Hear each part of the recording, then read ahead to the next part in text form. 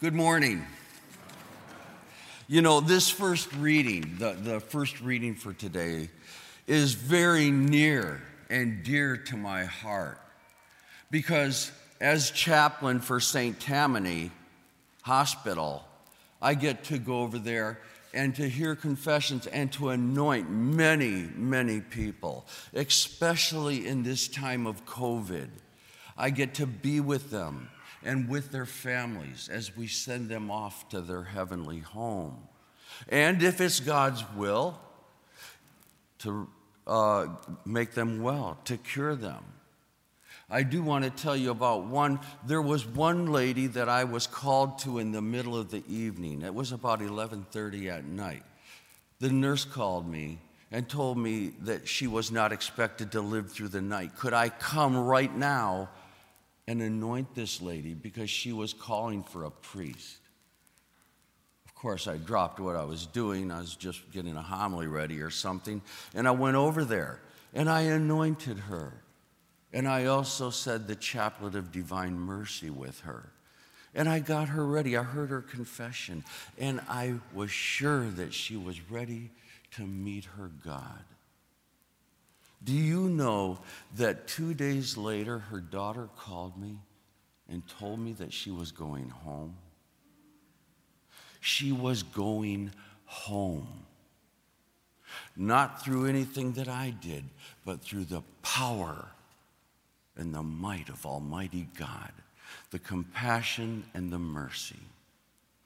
It's in accordance with His will if we are healed physically, but through the sacrament of anointing, we are always healed spiritually. In today's gospel, Jesus was most assuredly aware and contemplating the death and torture and persecution that waited him in Jerusalem.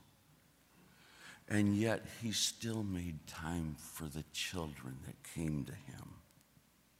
It was very natural for Jewish women to send their children out to Jesus and to have this great rabbi, this great teacher, bless their children.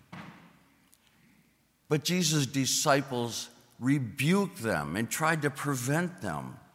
At first glance, the actions of the disciples may seem unloving, uncaring, and ungracious to us.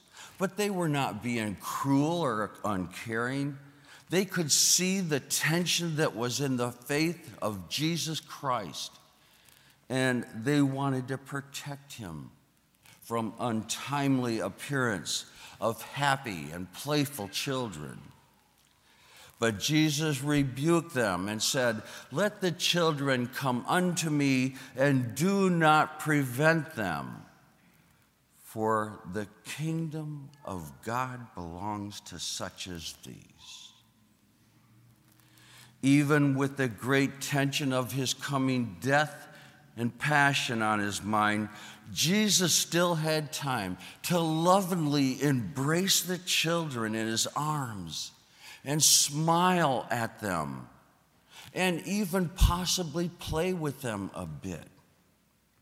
This passage gives us a glimpse into the kind of person that Jesus was. A friendly, a gracious and loving person who smiled and laughed a lot. While I was thinking about this particular phrase, I thought of a picture that I saw of the laughing Jesus.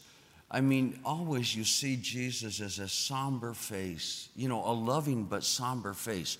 But in this particular photograph, he was a laughing Jesus. And I like to think of him as a laughing, happy man who smiled easily. This passage also helps us to understand how much Jesus loved children, all children. He saw in them humility, innocence, and trust. Humility, because normally children are embarrassed by prominence and publicity.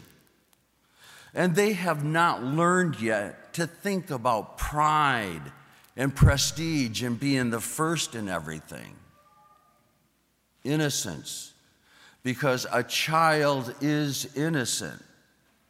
That is, until they are taught or learn the ways of greed and selfishness and sinfulness from other people. Trust. A child is always trustworthy and trusting and believes that his father and mother can solve any and all problems. You know, as I was contemplating this particular trait of trust, I recalled a 1960 TV sitcom. It was called Father Knows Best. Maybe some of you have heard of it.